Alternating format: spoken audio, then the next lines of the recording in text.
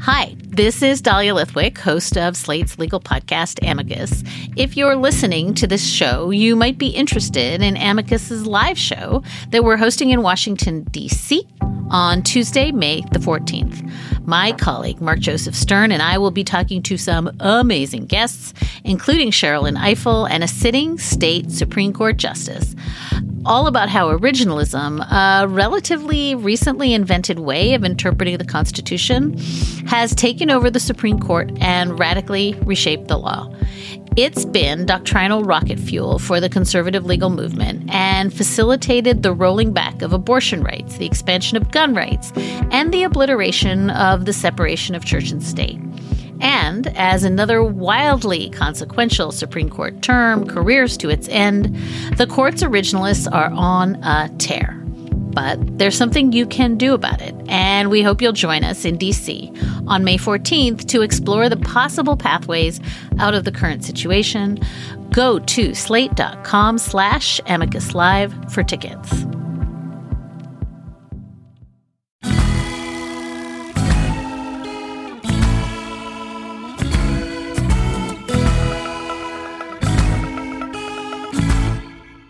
Hello and welcome to the Blame Iowa edition of Slate Money, your guide to the business and finance news of the week. I'm Felix Salmon, joined as ever by Anna Szymanski. Hello. And Emily Peck of the Huffington Post. Hello. And the business and finance news of the week this week. There is literally so much news of the week this week that we are doing something we have never done before, and we're squeezing in a whole extra segment. We're going to have 4 segments rather than 3 because there's just too much news. It's true. We have to talk about the crazy agriculture tariff situation and $12 billion in farm aid and all of that. Obviously, we have to talk about poor Sergio Marchionne, or, you know, the man who turned around 2 different car companies. I don't think anyone else has really, managed ever to do more than one. Even one's hard. We have to talk about 23andMe because, if we're talking about people invading privacy, then on the kind of genetic level, that's a whole new level. So we have to talk about what they're doing. They just got a massive investment. We're going to talk about that. But on top of all of that, we kind of have to talk about this Facebook earnings and Twitter earnings and what we have going on here in the markets. We don't talk about the markets all that much. We don't talk about the stock markets and movements in the stock market all that much. We generally rise above such mundane considerations here on Slate Money. But when $120 billion is wiped off the market cap of a single stock in a single day, which has never before happened in human history, we should at least take notice of that. Facebook dropped by 20% after it released its earnings this week. And then on Friday, Twitter dropped by 20% or thereabouts after it released its earnings. And so my question for the avid market watchers here at Slate Money, which would be neither of us, but we pay a little bit of attention, is this the beginning of the tech crash? We've had this huge run-up in tech valuations in the past few years, and now this is a sign that fear has replaced greed and that bad news gets punished in a way that it is very, very rarely punished so far up until now. And can we expect other similar, bottom falling out kind of moves in tech stocks going forwards? Is this a harbinger? I don't think it's a crash. It's more of a, what do the markets people say, a correction? It's more of a I would say 20% in one day counts as a crash. It's fine, but it'll be fine. That's my prediction. It's going to be okay. Yeah, you have had a big run up. Facebook is still up for the year. To me, the big deal here with both Facebook and Twitter is it suggests that they're really not doing a good job of telegraphing to investors where they are. But I mean, that's actually really weird to me, because if anyone's good at sort of dealing with the markets, it's Sheryl Sandberg. And, the Facebook investor relations team got off to a very rocky start when Facebook went public in 2012. But then has become pretty professional. And they have been saying forever that user growth is going to slow down. I mean, obviously it is, especially in the US and Europe, because basically everyone's on Facebook already. Like, there are no more users to grow. And when user growth does slow down, suddenly the market says, this is shocking. You never told us this was going to happen. Of course they told them. They told them over and over again. The markets weren't listening somehow. I'm not sure if that's entirely true. I obviously was not in those meetings, so I have absolutely no idea. But most other companies are pretty good about letting the market kind of get a basic sense of what's going on. Now, it is also true that there has been such a run-up in these stocks. Netflix is the one there's been most of the run-up in, but they're still doing fine, at least as far as I know. Well, I mean, Netflix had its own stock crash, mini stock crash a week or so ago. And, it wasn't quite as headline grabbing as the Facebook one, but it was still pretty big. I mean, isn't this just more broadly just like the love affair with these companies has been coming to an end and really has just crashed? Like to be cliche about it, the bloom is off the rose. Like, we saw what happened in the election. Mark Zuckerberg is continually saying really dumb things, defending, like we talked about last week, defending Holocaust deniers or whatever he was doing. I mean, it's just week after week of just a continuing scandal about Facebook and bad news. And at some point, it sort of builds. I think this is absolutely a part of what happened in the market, because for a long time, if you look at the history that Facebook has been public, which is about 6 years, for most of those 6 years, I think it's fair to say that the people who owned the stock and who were making money from the stock going up were doubly happy in that they felt that they were buying into a wonderful new utopian tech story of, communities coming together and all the rest of it, and they were making money. So boom, boom.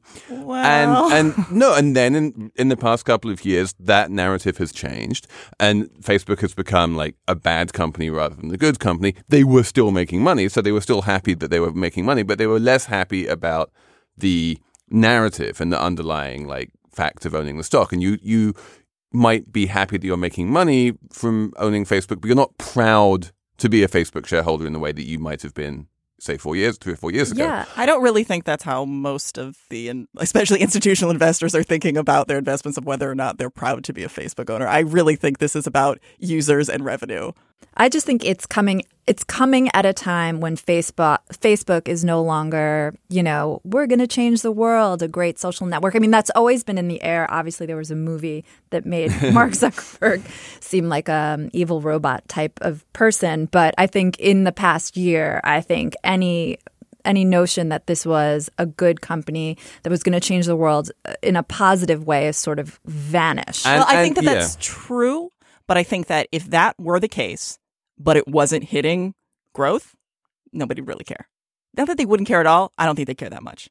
So it's just a coincidence. Well, no. I mean, one definitely affects the other, because part of the reason that they're missing earnings is because they're going to be spending a significant amount more on people because of the privacy concerns. Exactly. And they're under attack. They're getting called to Congress. They're under attack in the EU. And that's sort of all building. And I don't think that you can really explain the run-up in Facebook stock by looking at discounted cash flows. I don't think that you can really understand the fall in Facebook stock by looking at discounted cash flows. I don't think it's all about earnings.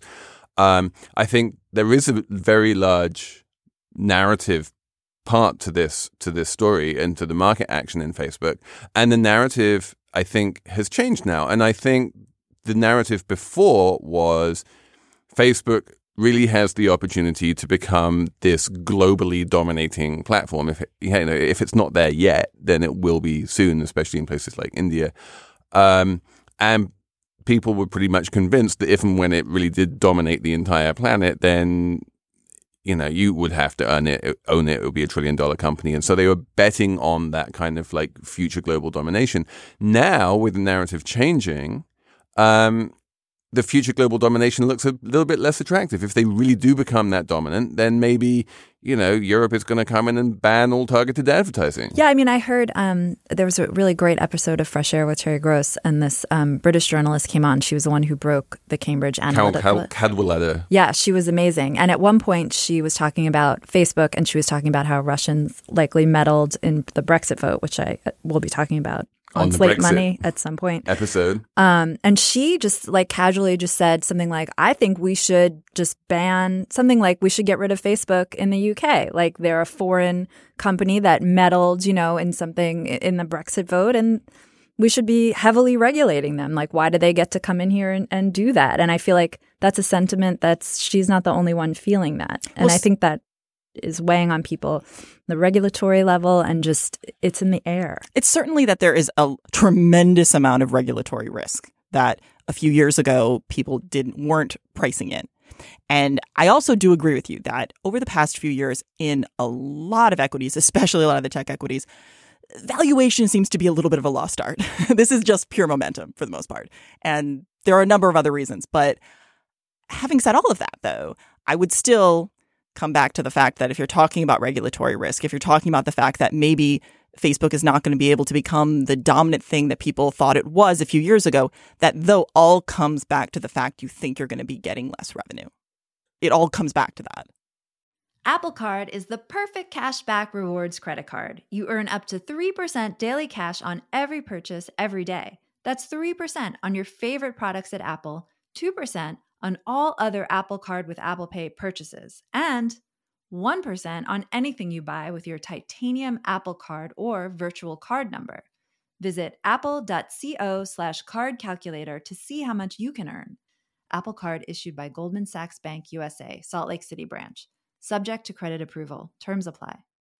Let's talk about some Farm Aid $12 billion bailout action, because we live in a socialist utopia where if farmers don't make money by selling their soybeans, then the government will give them $12 billion. And this is awesome, right? It's really incredible. The Trump administration puts tariffs on soybeans so the farmers make less money, and then the Trump administration says we'll make it okay. We'll give you billions and billions of dollars to make it okay. Well, I mean, no one is. Let's be clear about this. It's the Mexicans and the Canadians who are putting the tariffs on. These are retaliatory retaliating tariffs against Trump's tariffs by saying if you're going to tariff us, we're going to tariff you, and that means that the farmers who used to be exporting such things and now they can't get the same prices. Also, much more profoundly and importantly, they're finding it logistically much, much more difficult to sell to China. And China was the big export market, was the big, great hope of the U.S. agriculture industry. And even if they get written a $12 billion check to sort of smooth over earnings declines in 2018, those long-term relationships with Chinese importers are going to disappear, and that's bad for U.S. agriculture. Because the Chinese, they're not going to buy from U.S. farmers anymore. They're going elsewhere in the world to get their soybeans, and those deals just will dry up and disappear. And those, exactly. They're just going to move. They're going to get their soy from Brazil or wherever. They'll find somewhere else to buy their soy. And we're seeing that in the dairy industry as well with tariffs with Mexico, where there was a tremendous amount of exporting to Mexico, and now there's not. And so there's a fear that it's not just in the interim, it's that they're going to find other suppliers. Yeah, what it seems like is Trump, in starting these trade wars, sees trade in a very bilateral way, and U.S. versus China, U.S. versus Mexico. But trade is multilateral. There are many countries vying to sell stuff to each other, and they don't always need the United States. Well, also, where does he think they get the dollars to buy our soybeans? By selling us. So one of the things that people have been pointing out about these tariffs is that Trump seems to be very happy to spend $12 billion on farmers because farmers voted for him and they're his base and he doesn't care. But realistically, the overwhelming majority of those $12 billion are going to go to massive agribusiness, Archer Daniels Midland and Cargill and places like that, not to small farmers. There are very few small farmers left in the United States anymore. I mean, this is a problem if you're talking about farm subsidies. It's always been a problem with farm subsidies, is that they're the most inefficient subsidy in the world because it's something like 2/3 of all the subsidy money goes to 10% of farmers. It goes to some of the wealthiest people. It's also questionable. This isn't just U.S. This is globally. Everybody subsidizes their farmers. And there's a real question of why do they do that, and should they continue to do that? Because often what it does is just disrupt markets and make it really hard for farmers in developing nations. Also, the subsidies, I mean, you can say that you have low tariffs, but if you're subsidizing your farmers, you're keeping prices artificially high. So it's another form of tariff, really. It is definitely a hidden tariff, and the WTO spends years and years and years trying to get people to reduce subsidies because subsidies, as you say, are tariffs by another name. Yeah. And yet, as Anna says, these things are in most countries around the world politically untouchable. The weird thing is that for all that the United States is perfectly happy to subsidize its farmers, and this latest $12 billion check is just the cherry on top of a massive pile of ongoing subsidies which have been in place for decades. $9 billion this year so far in farm subsidies. And, just look at the Florida orange industry or something. It's all like propped up by subsidies. The stated reason for Trump imposing tariffs on Canada, for instance, was, but Canada has these massive milk subsidies. And you're like, well, you can't have it both ways. Like, if you oppose milk subsidies in Canada, you should presumably oppose subsidies domestically as well. I think that you're expecting too much in the realm of logic from the president. I think his logic is just America first. We'll do whatever we can to make us great. And again, or yes. And, it doesn't matter. The logical consistency isn't the thing. Though, just to be fair, this is unfortunately not just a Trump thing if you're talking about somewhat illogical approaches to farm subsidies, because I think Obama was very critical of Indian farm subsidies, and they do massively over-subsidize their farmers, and it doesn't actually help their farmers. But we were doing the same things. Like Dilma Rousseff in Brazil took us to the WTO because of our subsidies. So unfortunately, this has been something that's been going on a long time. And I think China, too, is a big culprit here because it's not just subsidies, but it's state-owned businesses that they're propping up. You know what I blame, though? What I really blame is the U.S. primary system and the fact that Iowa is the first big state that votes in the primaries. And so everyone needs to win Iowa if they want to run for president. And if you want to win in Iowa, you need to be incredibly supportive of corn subsidies. And so that just sets the frame for all of national politics. It's a bitter pill to swallow to see an announcement about $12 billion in farm aid at the same time that Republicans in the United States have declared the war on poverty over and won and are cutting back on like SNAP or food stamp benefits or, social welfare. This is actually important because part of the reason the farm subsidies have been able to stay for so long is because their lobbyists have been really smart, and they've actually often connected farm subsidies with food stamps and with conservation efforts as a way to get support from a broader number of states. This is actually the stated kind of we get to kill two birds with one stone thing, is that the farm subsidies, you basically spend all of these billions of dollars to buy a bunch of cheese, and then you give the cheese to people who don't have cheese, and then they get to eat. And so therefore you are supporting the poor and supporting farmers at the same time. What's not to love? Well, great, then. I stand corrected. Perhaps this $12 billion in aid will then go to increase SNAP benefits. No, but as Annie Lowrey said on this show a couple of weeks ago, like the way that you stop poor people from being poor is not to give them cheese, it's to give them money. So they could pick the cheese that they want. Yes. Hello, I'm Imi Harper. On the Slow Newscast from Tortoise, I tell the story of how a Hong Kong billionaire was silenced. I got bombs thrown into my house. I got people came here, ransacked my computer. And I got people threatening me. I got this and that, but I'm safe. And what it reveals about the freedoms Hong Kong no longer enjoys. Listen to Hong Kong's rebel billionaire on the Slow Newscast, wherever you get your podcasts.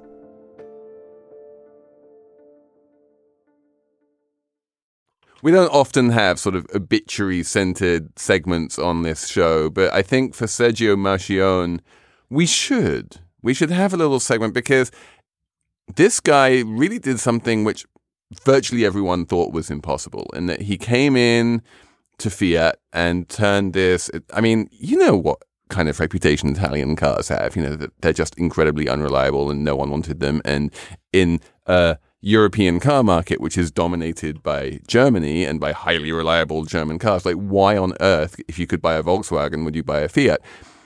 Sergio Marchionne comes in and turns Fiat into a genuinely profitable, really good car company. He then finds the worst of the big three car makers in the US, Chrysler.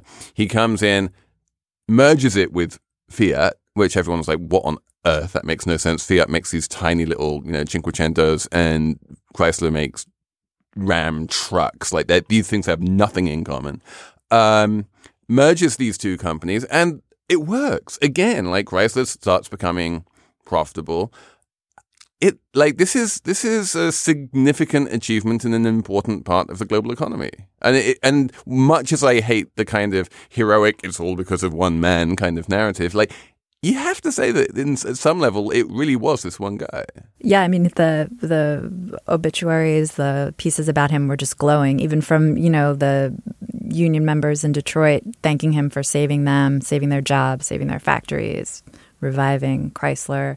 It seems he was a really smart CEO, which is rare. When you think about it, that's really crazy because there aren't that many CEOs. There aren't that many giant Fortune 500 companies. You think they do a better job. You think there'd be more CEOs like this guy. Well, one of the nice things about him was that he didn't seem to really care about being popular. He was notoriously very blunt. He would fire executives. He took on unions in Italy. He dealt with unions in Detroit, and ultimately ended up creating a lot of jobs, created a much more profitable company. And yeah, I think he was mostly popular. And if you come into a company which is falling apart, then people are going to give you more ability to shake things up. I think he also got credit for when he did fire people. The brunt of the firings were generally borne by middle management rather than by actual factory workers. And he was really good at taking out like entire layers of management and just saying like, what are these people doing? What we need to do is be concentrating all of our efforts on making cars and selling cars rather than sitting in offices moving emails around. Yeah, and he slimmed down. Chrysler, I guess, was making a lot of midsize vehicles that were just terrible and no one wanted. And he was like, why are we doing that? Cut it out. And he just, slimmed down the number of cars they were making and focused on the good stuff, focused on Jeep brands people like. And it worked. It just seemed smart about what he was doing. He didn't do that from the beginning. Like his grand idea when he merged the two companies was like, we're going to take the Fiat platform and Chrysler's going to create a bunch of small, sporty European cars, and high gas prices are going to mean that Americans are all going to want small cars. And he released this thing called the Dodge something Dart or something, and it was a disaster. Like, it's not like he never made any mistakes, but he was capable of saying, oh, whoops, I got that one wrong, and turning around and saying, let's just make enormous monster trucks instead. And that's the key, is that he took risks, and sometimes they worked, sometimes they didn't, but he did appear to learn from them, and he really did push back on some of the standard procedures in the auto industry and has been very successful. He seems like he was a human. Yeah, and a genuine human, as opposed to some of the robot men. Yeah, when you see interviews with him, he would talk in a very kind of disarmingly blunt manner. And what he wouldn't talk would be about, vague hand-waving strategic imperatives and stuff. Yeah. He'd just be like, I want to make better cars, No, he said, we need to make cars people want and actually make a profit. Yeah, I mean, what Shocking. else is there to do? Yeah. But, it's amazing how few CEOs actually talk That's what like I'm that. saying. So one of the things which jumped out at me from the news this week was this company called Fiscal Note has bought CQ Roll Call, otherwise known as Congressional Quarterly, which is this long-standing publication in DC for beltway types. And the CEO of Fiscal Note put out this statement saying, quote, by acquiring CQ Roll Call, and these are journalistic outlets, these are publications. By acquiring CQ Roll Call, Fiscal Note will be positioned to provide best-in-class solutions in the issues management space. This is for a journalistic enterprise. People read this, and they're supposed to understand and they're like, oh, what it says. Why do you buy CQ? Oh, it's because what I want to do is find best-in-class solutions in the issues management space. Like, this is how CEOs talk in the real world. And then Sergio comes in and he doesn't talk like that. What I don't understand is, why do CEOs talk like this? I think there's a fear of being misunderstood or misrepresented or attacked if they're too blunt or specific. I think they get media trained, and this is how they think they're supposed to talk. And it depends on the industry. It depends on the amount of regulation. And it also depends on the structure of the organization and how much involvement there is from compliance and all these things in terms of looking at every single thing that is said. We should say that sometimes that's to the good when you think of a CEO like, say, Elon Musk, who's out there on Twitter saying blunt things and they're bad. He's, out there insulting journalists and investors, and, sometimes a little tact is necessary, but Sergio seems to have mastered the art of speaking bluntly without going off the rails. I also think there was just a long time secular move which coincides with the rise of business schools and management consultancies, and also just, books about leadership and stuff like that.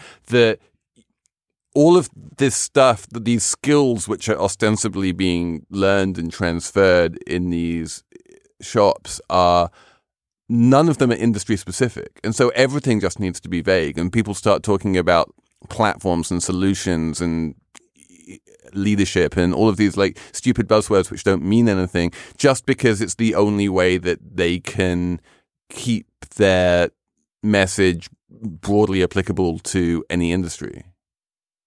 To a certain extent, yeah. I think a lot of it comes down to like a risk management.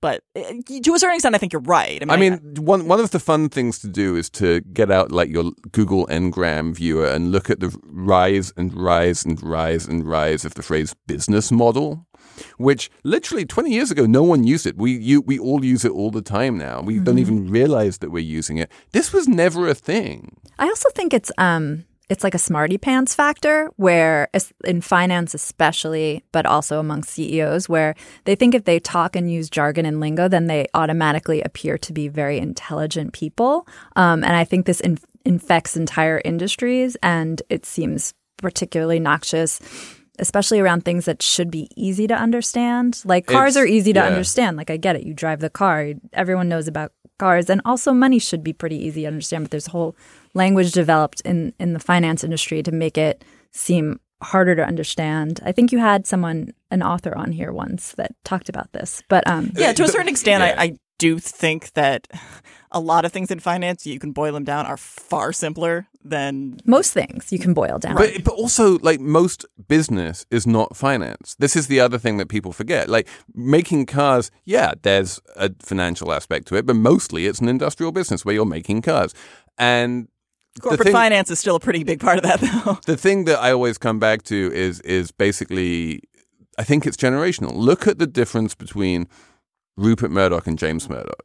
That Rupert, is just a blunt CEO who says what he thinks about the industry that he operates in. And James is this, jargon spouting management guy who, like, you can never understand a word he says. And I think we are clearly moving in the wrong direction. And I think that much of the love that people genuinely did have for Sergio Marchionne was this feeling of like he's the last of the CEOs who actually just comes out and says what he thinks.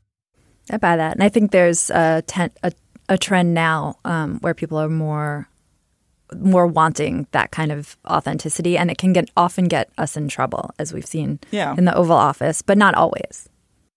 Emily, have you taken a gene test from 23andMe or any of those companies? I really haven't. I don't want to know. I just don't want to know. But here's the question. Apparently, according to 23andMe, 80% of the people who have had their genes tested have like opted in or ticked some kind of a box which allows their personal genetic information to be shared with pharmaceutical giants like GlaxoSmithKline. I really wonder how active that opting in is, but we are about to find out because, Anna, GlaxoSmithKline has made a, what is it? $300 million? Has a $300 million investment in 23andMe so that for, I think, about 4 years, they're going to have access to 23andMe's DNA data that they will be able to use to create new drugs. And specifically, they have a drug which they have already developed for Parkinson's, which only works on people with a certain gene mutation. And so they're like, great, we have this drug. We want to use it on people who have this gene mutation. But the question is, how do you find the people who have that gene mutation? Answer, you go along to 23andMe and say, can you just give us the email address of everyone with this gene mutation? And then we can just email them and say, do you want our Parkinson's drug? It's just for you. You have exactly the right gene mutation. And on the one hand, this is creepy as fuck. And on the other hand, you can see how it's actually quite useful. I actually think this is a fantastic thing. I think that if you're looking and you're saying, okay, well, we have the ability to more quickly and more inexpensively create drugs that can markedly improve people's lives. And on the other side, there are privacy concerns. I think the former is much more important. What I thought was interesting also was that people pay to use 23andMe and then they give them, in addition to money, the right to look at all their genetic information. Then 23andMe uses that to make a multi-million-dollar deal with a big pharmaceutical company. So we're essentially letting ourselves, not me because I don't do 23andMe, but we're essentially letting ourselves be these guinea pigs for free. We're paying monetized. For the privilege. Yes, exactly. We're paying for the privilege of being monetized. Yes, and you're like, wow, that doesn't ring fair to me. It seems exploitative. I think that you're I saying that people go ahead are adults. And use me. I mean, that even human if beings they are given and they have a product, and as there's an opt-in, it's not an opt-out, it's an opt-in. And if you opt in, when 80% of people opt in, you kind of wonder how opt-in it is. And that's like Uber saying I agreed to arbitration when I downloaded Uber. It's like, no, I just wanted to get a car really fast. No one reads any of this stuff. Who knows? We don't know, as Felix said. We don't know how much work people are doing on the opt-in. Like you would never say to someone, like when companies test drugs or they do trials, they pay people. You pay people. I think this is a really important point. Is that like some like tick the box that you do when you buy a test you shouldn't be able to give up super valuable data in that way. Like, I don't think people are realizing how valuable that data is. And if 23andMe turned around and said, we're going to sell this for, $300 to GlaxoSmithKline, and we're going to keep the $300 for yourself, and you're not going to get any of it, people would be like, no, actually, this is my genetic information. If my genetic information is going to be sold for $300, I want the $300. So I agree with you that I think in health data and in data in general, I think as we move forward, there's going to be more questions about people owning their own data and people being able to make money off of their data. And I agree with that. And I think that is the case. And therefore, you in many areas. shouldn't be able to give it up as easily as people seem to be able to give it up right now. I also think that people are adults. And I think that if you agree to do something, there's a little part of me that feels like, why aren't we willing to hold people accountable and saying, you agreed to do something? And now also, I would just like to go back to the fact that like, we're talking about the ability to create drugs that can markedly improve people's lives, save people's lives. That's great. Is like, I feel like that's a straw man. No one is saying that we shouldn't be creating those drugs. We're just saying that the GlaxoSmithKline is willing to spend hundreds of millions of dollars to have access to individuals' genetic data. And the question then becomes, who gets those hundreds of millions of dollars? Is it the individuals, or is it some intermediary who has sort of bait and switched those people into giving away that data for nothing? And are they adults? Yes, they're adults, but I don't think you can use that And this is in all the- private all the way. players. It's not like the federal government's coming in and saying we're going to make a real push into genetic drugs and genetic research, and we're going to ask all Americans to chip in and volunteer to give their genetic information to this database. Then we're going to create a drug in the public interest. This is not being done for charity. Like, these drugs aren't being made simply to help people. They're being also made because Glaxo needs to make money. 23andMe needs to make money. And it's a lot to ask people to give up something of value, their own private information, ask for and get nothing for it, and contribute to the bottom lines of these essentially private companies. It seems to be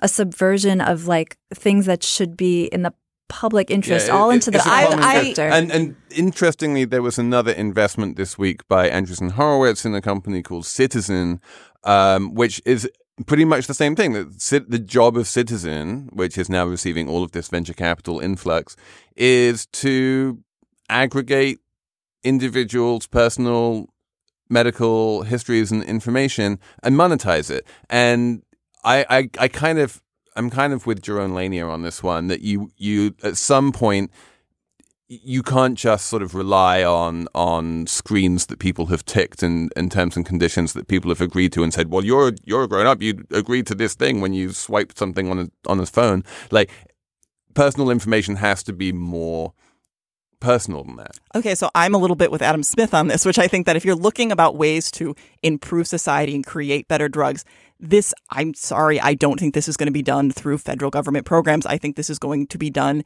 in the private sphere. I think this is going to be done through the profit motive. And that is how historically we create drugs. That's not true. We have the NIH, we have the CDC, these things. Oh, they are certainly involved. But if you're looking at a lot of the big drug developments and saying that would have happened if you didn't have private companies working. I'm not saying it totally. I'm not saying totally that. Without private companies, but you need some kind of public buy-in. And I think with many of the really great breakthrough drugs in the past, that's what's happened. Why hasn't and if you there leave been it to if you leave it to the private sector, you're going to get like 35 versions of Viagra, and you're going to get, these incremental kind of little drugs that are just put out to, because the patent's running out and they need to do. That's actually not true. It's actually harder to get those Me Too drugs approved. And just to be clear, there are many valid criticisms of the pharmaceutical industry, no doubt. Having said that, the pharmaceutical industry is dealing with the fact that it is much more expensive to get drugs through clinical trials now. Like 90% of drugs fail. It's much more expensive to get them through. And they do have to keep producing new drugs because obviously the Anna, this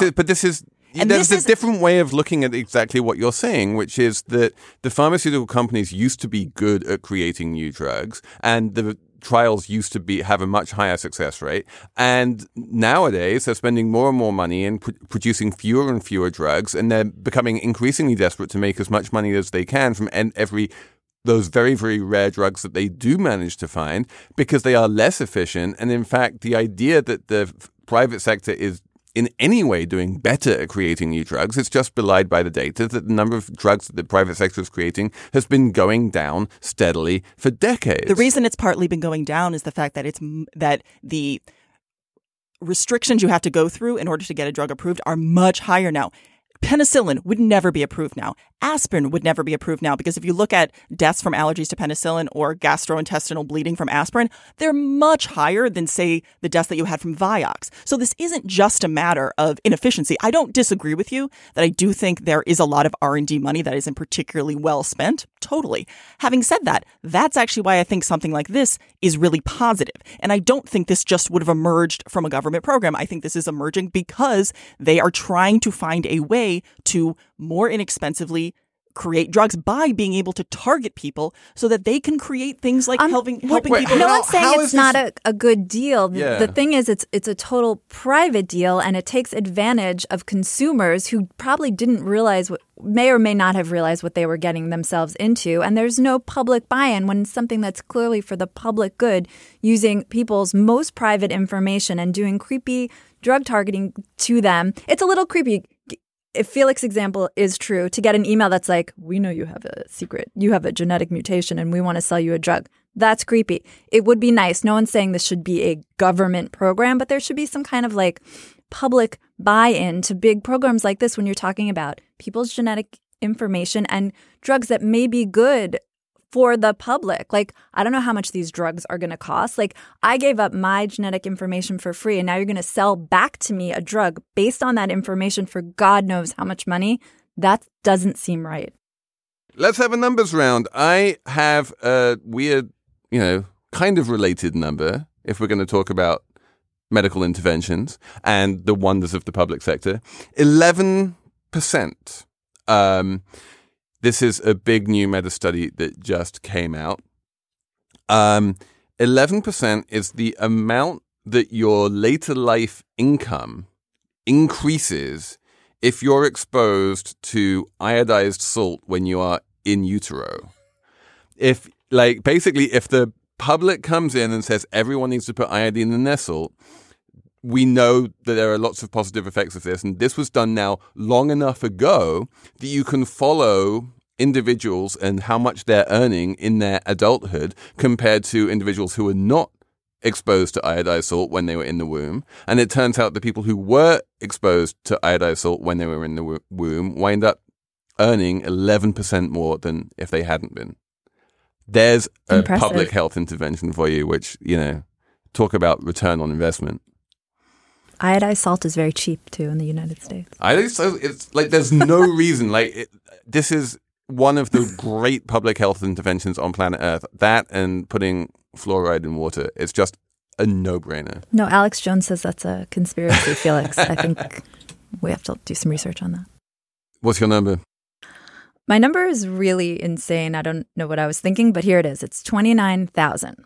That's the number of Hungarian pigs that were exchanged for 20,000 wagons of Czech wooden fuel in 1932 because there was a global trade crisis and war going on, and no one wanted to use actual currency anymore because some people were on the gold standard, some people off the gold standard. Anyways, countries were reduced to bartering with each other. So wait, a warning to us in 2018. So it's Hungarian pigs for Czech?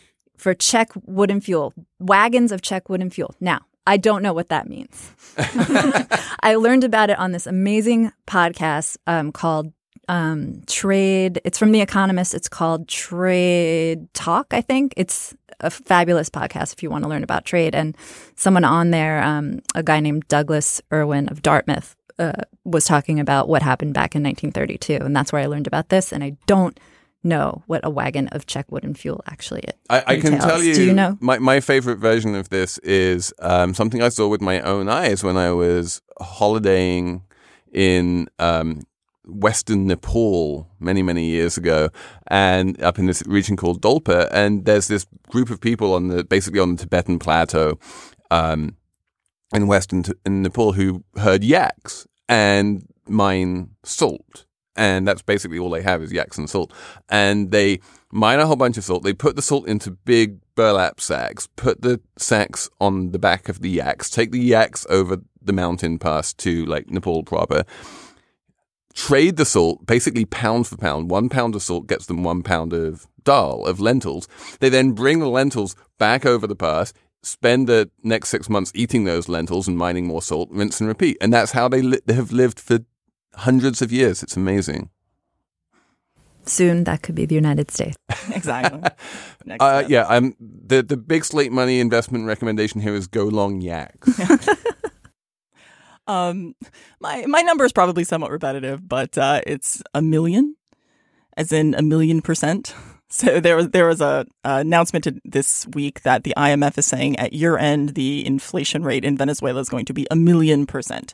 Now that is obviously not real in the sense that what they mean by that is just that it's the currency essentially has no value. I mean, that's really what they're trying to get at this point. When you start throwing around numbers like that, it's just to point out the fact that this economy is really on its last legs. And the inflation rate for coffee has actually reached 1,000,000%. Coffee is now doubling in price in Venezuela every 20 days or so, which is significantly more than 1,000,000% if you do the math. But, it's not the kind of hyperinflation where prices double, intraday, which is, every time you think it can't get any worse in Venezuela, it can get worse. Yeah, and there was also an article that mentioned that, compared this obviously to Germany and then also to Zimbabwe, but then said, actually, Zimbabwe was better off because they had a more diversified economy, which is true. So we are going to have a really awesome Slate Plus segment on the subject of Kit Kats. Woohoo! And I promise that I'm going to bring up Toblerones. Because, I mean, chocolate.